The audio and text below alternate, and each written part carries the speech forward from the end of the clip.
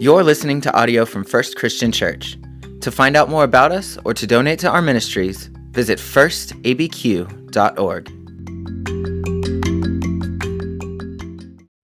Good morning and welcome to First ABQ. You can find your seats. I'm going to make you jump out of them in just a minute. But we are here in the foothills of the Sandia Mountains in Albuquerque, New Mexico, and we are First Christian, a group of people that is intently laser focused on following Jesus. And we invite you into that journey with us. Whether you're joining us online, live in the flesh, or are thinking and praying about us and watching this at another time, we're so glad that you're here. Now, often I'll have conversations with people, and they'll be talking about someone very important in their life that doesn't get it. They just don't get it. Maybe they're not getting a job, not getting their life together. Maybe they don't have relationships together. Maybe they just haven't got it when it comes to God, and they're frustrated that things just are not as they should be. Now, last week you might have felt like you were one of those people that just didn't get it, as I virtually dragged a stump, a dry, cut down tree stump, into the room and said, you know, that's what we need to add to our Christmas decorations. You probably asked yourself, who is this guy? What is he talking about? Why would we do that? Well, I want us to be thinking about these tree stumps, and we'll do more with that today. Last fall, I received a gift from this church when my father passed away. It was a peace lily plant. And we had lots of flowers and things that we sorted between the family members to send home, and that peace lily was going to come home with me. I liked it. Put it in the car and brought it home, and Amanda, our children's minister, said, you need to call it Dino. Call it, give it a nickname. And she was talking about something that she'd done with her father. So I would water Dino and turn and make sure he got sun. And, you know, as the days and weeks went on, he lost leaves and looked worse and worse. It didn't matter what I did, to where it was just getting down to just a few little leaves. And that kind of has, you know, multiple frustrations, right? You think, what am I doing here? And Amanda saw it, and she's like, well, here, this is what you need to do. And she did a few things, and it didn't resuscitate Dino. I don't know what it is. I mean, it's one of those frustrating things, and it wasn't too long before I noticed at our door appeared another peace lily. I'm pretty sure that was Amanda, making sure that Dino was replaced. Now, I think this church has a green thumb because Stacy Sturgis, some of you might know her, she began telling me about a fig tree that she has. And she was going to break off a twig of that fig tree and plant it in the ground. That's what she did. Planted in the ground, watered this twig, and then she brought it to us. And from this stick that she had carefully watered came a fig tree. Now, by the time the freeze came last fall, I'm sad to say that all the leaves were off, and we assumed that we'd killed it. So what is it about plants that they come and they go, and sometimes they have a certain resiliency? But how long can a twig expect to live? Really? How long can you water a twig and expect life from it? Here's where I'm going to invite you to participate with me. I'm going to make you stand back up if you're so inclined. Otherwise, if you're not where you can stand at attention in your heart. Sit up straight wherever you're sitting and listen to these prophecies from the 11th chapter of Isaiah. A shoot shall come up out of the stump of Jesse, and a branch shall grow up from his roots. The Spirit of the Lord shall rest on him, the Spirit of wisdom and understanding, Spirit of counsel and might, the Spirit of the knowledge and the fear of the Lord. His delight shall be the fear of the Lord. He shall not judge by what his eyes see, nor decide by what his ears hear, but with righteousness he will judge the poor and decide with equity for the meek of the earth. He shall strike the earth with the rod of his mouth, and with the breath of his lips he'll kill the wicked. Righteousness shall be the belt around his waist, and faithfulness the belt around his loins. The wolf shall lie down with the lamb. The leopard shall lie down with the kid goat. the calf and the lion and the fatling together, and a little child shall lead them. The cow and the bear shall graze, and their young shall lie down together. The lion shall eat straw like the ox. The nursing child shall play over the hole of the asp, and the weaned child shall put its hand in the adder's den. They will not hurt or destroy on all my holy mountain, for the earth will be full of the knowledge of the Lord as the waters cover the sea. On that day, the root of Jesse shall stand as a signal to the people. The nations shall inquire of him, and his dwelling shall be glorious. The word of the Lord. Thanks be to God. Now, this is an interesting set of prophecies here in Isaiah chapter 11. Two prophecies, in fact. They're kind of like two different paintings that are hung side by side. One, this stump imagery of a cut-down tree, and the other, kind of an eye-catching image of children and animals playing together. I want to look at that second one first, because it's the one that catches our attention. How is it that vicious animals and children can hang out together? A fluffy lamb and a lion? A bear grazing alongside of a cow? Bears don't graze. Lions don't graze. Are you kidding me? They don't need straw. They need meat. This is a crazy kind of image. I mean, some of you parents might like to think about animals being babysitters for your kids. That'd be a lot cheaper, a lot easier. Just leave your children with the animals. Let them take care of them. Grandparents might sit back and think, this would be good. No life insurance policies, no health care insurance policies for children under the 18. This is a great picture. But for a lot of us, as we look at this second painting, it kind of almost seems cartoonish, mythical. It can't really happen. It can't be real. And yet, as we look closer at this utopia that almost looks like a Care Bear type reality, we see that it's not a fanciful picture that is the way it is because it is. It's that way because the knowledge of God has covered the earth. Like water covers the earth. Knowing who God is. Well, that utopian kind of picture may not appeal to you at all. You may think, okay, that just sounds a little too peaceful, a little too cute. There's too many rainbows and Care Bears. Not interested in that. I'm interested in the reality of that first painting, that painting of the stump. And why is it next to this painting of the rainbows with the lions and the lambs laying together? In that first picture, it's more real. It's a stump. Life sometimes does feel cut down. And from that stump, you get a sense of there's nothing left of that tree. Its days of bearing fruit, they're over.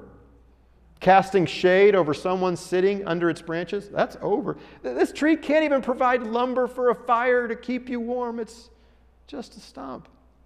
But from that stump comes a green shoot that pops up. And we get described an action hero, a strong, Marvel character quality action hero who comes in and with his breath, and not bad breath, but with his breath, knocks out the wicked, who's powerful and strong. And some of us are drawn to this image. That's the one that can make the utopia, right? Bring in the business executive. Bring in the military leader. Bring in some kind of a powerful religious leader. And then you'll have your clean parks and your green grass. And then you'll have something that can provide safety for you. You have this kind of an action hero who's blind and deaf. I know that doesn't sound like a good action hero, but it's kind of like Lady Justice. You've seen Lady Justice with the blindfold on, the scales of justice in her hand. If Lady Justice were an app, she would have no pictures. That's right. And no audio. Because when she looks at a case like this person in the prophecy, they're not paying attention to what someone's wearing, or their background, or their education. They're blind and deaf to those things and focused entirely upon justice. Well, why are these two paintings together? They don't seem to rhyme. They don't fit a stump with Care Bears and rainbows. It's like Vin Diesel and Judge Judy blended together. How does this fit? Does it even fit? I mean, I don't know what you're drawn to, but whenever Jewish people heard this passage, they heard it hoping for the glory days, looking back. They wanted a reestablishment of the throne of David. As they're being dominated by the country of Assyria, and as they will face the downfall of the northern kingdom, it'll be a few hundred years later, and they'll see the fall of the southern kingdom and Jerusalem and the temple pulled apart. They'll try to build the temple back up after captivity and point to that and say, we're back. Even in the time of Jesus, Herod completed his massive renovation of the temple. There's kind of a looking back, looking forward, if you're a Jew reading this text. Within a few decades of Jesus' life, that same temple was pulled apart, stone by stone. Sacrifices no longer offered, and it has not been that way since. Now, you might be ahead of me, because as Christians look at this old text that comes 7 or 8 centuries before Jesus, they think of Jesus, right? That's what we hear. Here comes the fulfillment of prophecy, that Jesus is here. He is among us. This passage fits Jesus like the glass slipper fits Cinderella, like a custom crown on top of the Queen of England's head. We're not waiting on the king. The king has arrived. We're not waiting on land or geography. This has come in Jesus. Now, Jesus didn't come as we expected, even as the people of Israel expected. Not as a strong, powerful military leader or business leader. Not as one that came with strength, but one looking out for the poor, for the meek, the overlooked, the voiceless. Now we get to this point and you wonder, well, what does all this have to do with me? How do these old words that were 700-800 years prior to Jesus fit with me? I mean, it's a good question. It's one that we should ask, because if you look at the words, they don't really say to do anything, do they? There's no, here are your 7 steps. This is keys to life in the 3rd millennium from Isaiah chapter 11. It's not imperative. It's not easily seen what we're supposed to do. There's no imperative. And yet, as I look at this passage, it's pure good news. It's pure good news in the sense of what God does that we can't do. That's truly the essence of good news. When there's something that God gives to you or does for you that you cannot do on your own. So you almost have to just stand back and be thankful for what God has done from this passage. And look at it and see what Jesus has done. There's nothing that we can do to enhance it, but we can echo it. We can reflect it. Now, if you look closer, I wonder if our response is not actually there. It is there. That who Jesus is describes who we ought to be. This prophecy from God, if this is the world that God intends, if this is the kind of existence that God wants, well, maybe we ought to work towards that existence, right? If God wants to bring these difficult things to rest and to peace, maybe we should work for that.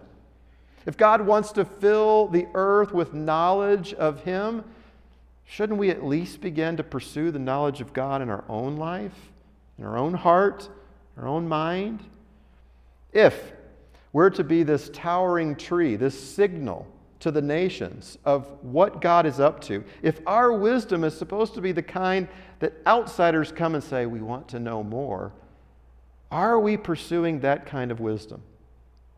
Well, this is what I want us to look at, because I do think it provides a template for us. Maybe not in the way that we expect, where we see the kind of king that Jesus was prophesied to be, the kind of king that He was, and that's the template for our lives. That my mouth is going to embody these principles.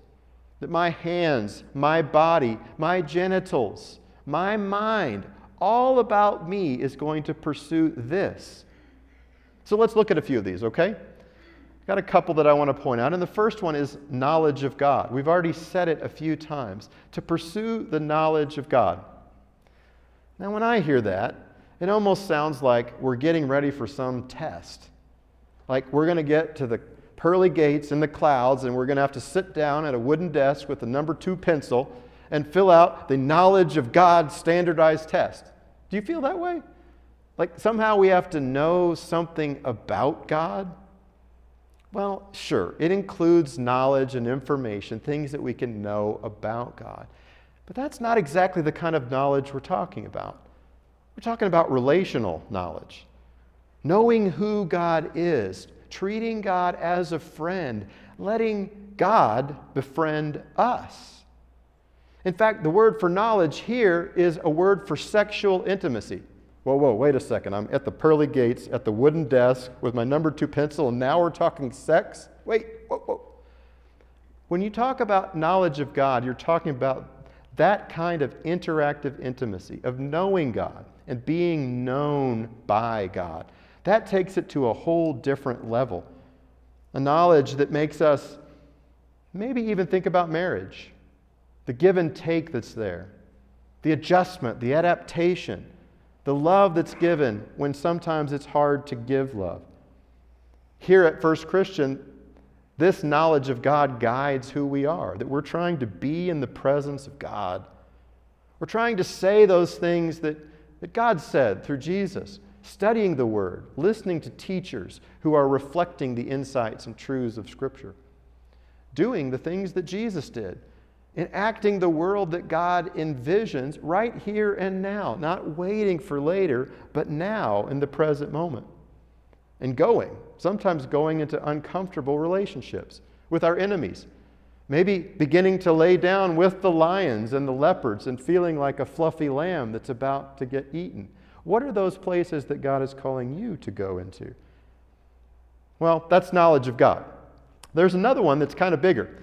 In fact, in verse 2 and verse 3, what Alyssa read to us so well, it's kind of a passage that almost could be tucked away and memorized. These pairs of words, knowledge and understanding, counseling and might, knowledge and the fear of God. These words that represent something that's complementary. Wisdom in the sense of not just content and info, but a true knowledge that you can apply. Understanding that is like being able to not just know that an engine is in the car, but to be able to take it apart and put it back together. That kind of understanding of how things work, those fit together. Or counsel and might. Counsel in the sense of getting direction. How would we get our guidance and direction from God? And not just a plan, a blueprint that He hands us, but having the muscle, the strength to add that to, the will to do, and not just the mind to do. And then finally, and maybe bigger, the fear of God and the knowledge of God. Knowledge of God we've already unpacked, but it shows up twice here. It appears multiple times. All through the fall, we looked at the fear of God, which doesn't mean terror, right? Can we nod our heads? It's not cowering and running away from God. It's a respect, a reverence for who God is, an awe. So what am I saying to you? If I could put it plain and simply, this description that's laid out for us as a prophecy of Jesus, that's thousands of years old, calls us into a life of being kings and queens. Kings and queens that are imitating and copying who Jesus is. Remember I told you last week about one of our children in Kids Club who's reading through the Old Testament? And they were asking me the question, when is Jesus going to arrive? Well, this passage is one such passage where Jesus arrives and shows up. But maybe a more powerful one, a more potent one, is how Jesus arrives in you, in your heart, in your life. How would God, through you, spend your money? How would God use your car or your apartment? How could you roll out the red carpet for Jesus to live in your life in the here and now? I'm going to get a little bit more personal and give an example of this. Take this deeper. Because what we're describing is trying to be like Jesus. And I think a lot of us have offloaded maybe the kingship of our life to other agencies, maybe to what's on our phone, to streaming services, to entertainment that's out there. We're taking in a lot. Our time is consumed, but our minds are elsewhere. We're not present in the moment. It's almost like we've offloaded our entire family life to life before the screen, or even our own personal life to life before the screen.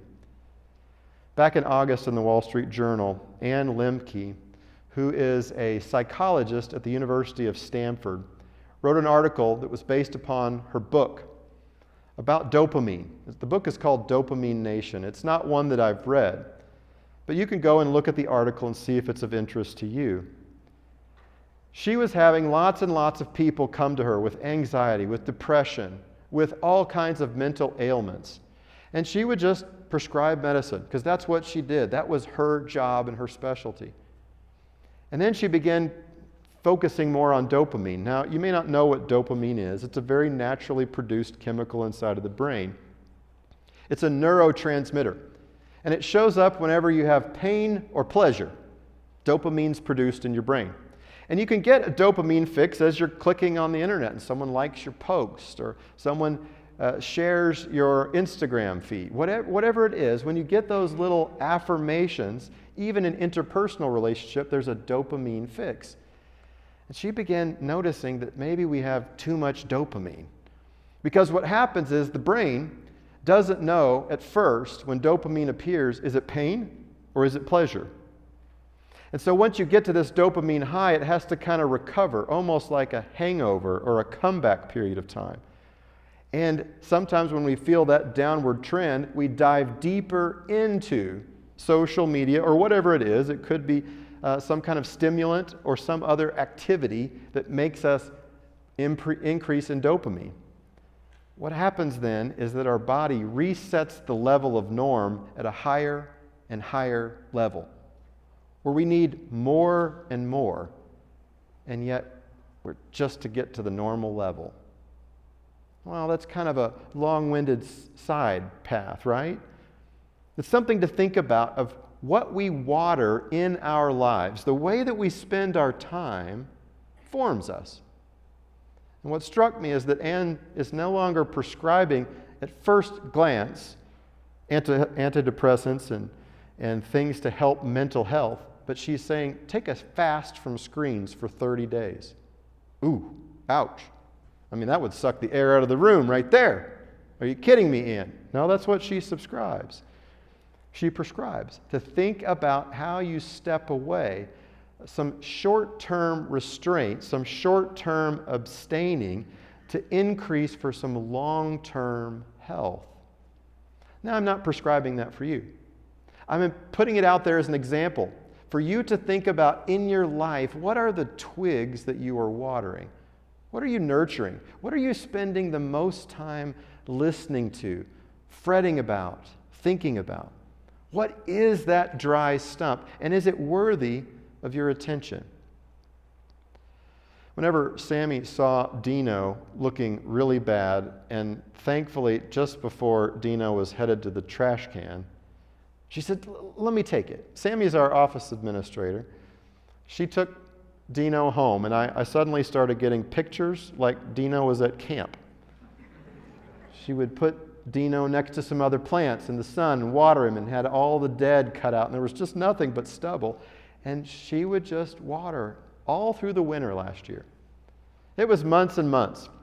Well, wouldn't you know, on Easter week, Dino appears, green, all kinds of new leaves, resurrected. And she put a little note with Dino, new life happens in a number of ways.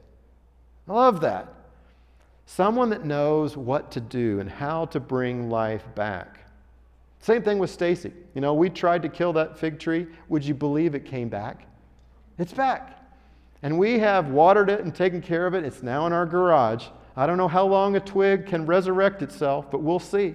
We'll see what happens in the spring, if it can finally make its way into some New Mexico dirt and find life as a fig tree. At First Christian, we are people who follow Jesus. That is what we want to water and nurture in our lives.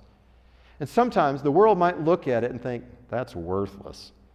A cross? Are you kidding me? That's how we're supposed to guide our lives?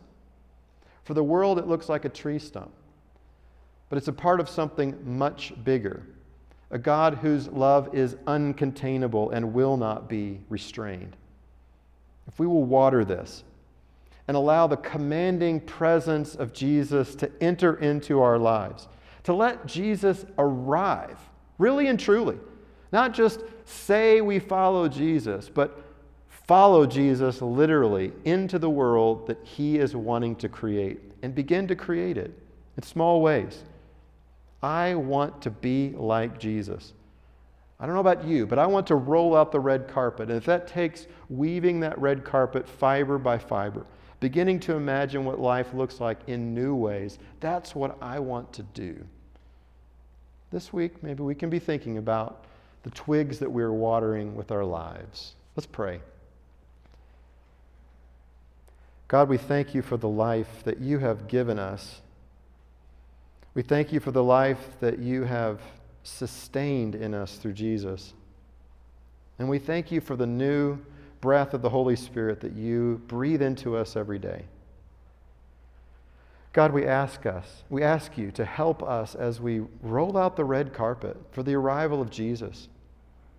That we will welcome the birth that happened 2,000 years ago. That we will look with anticipation for the second coming of Jesus.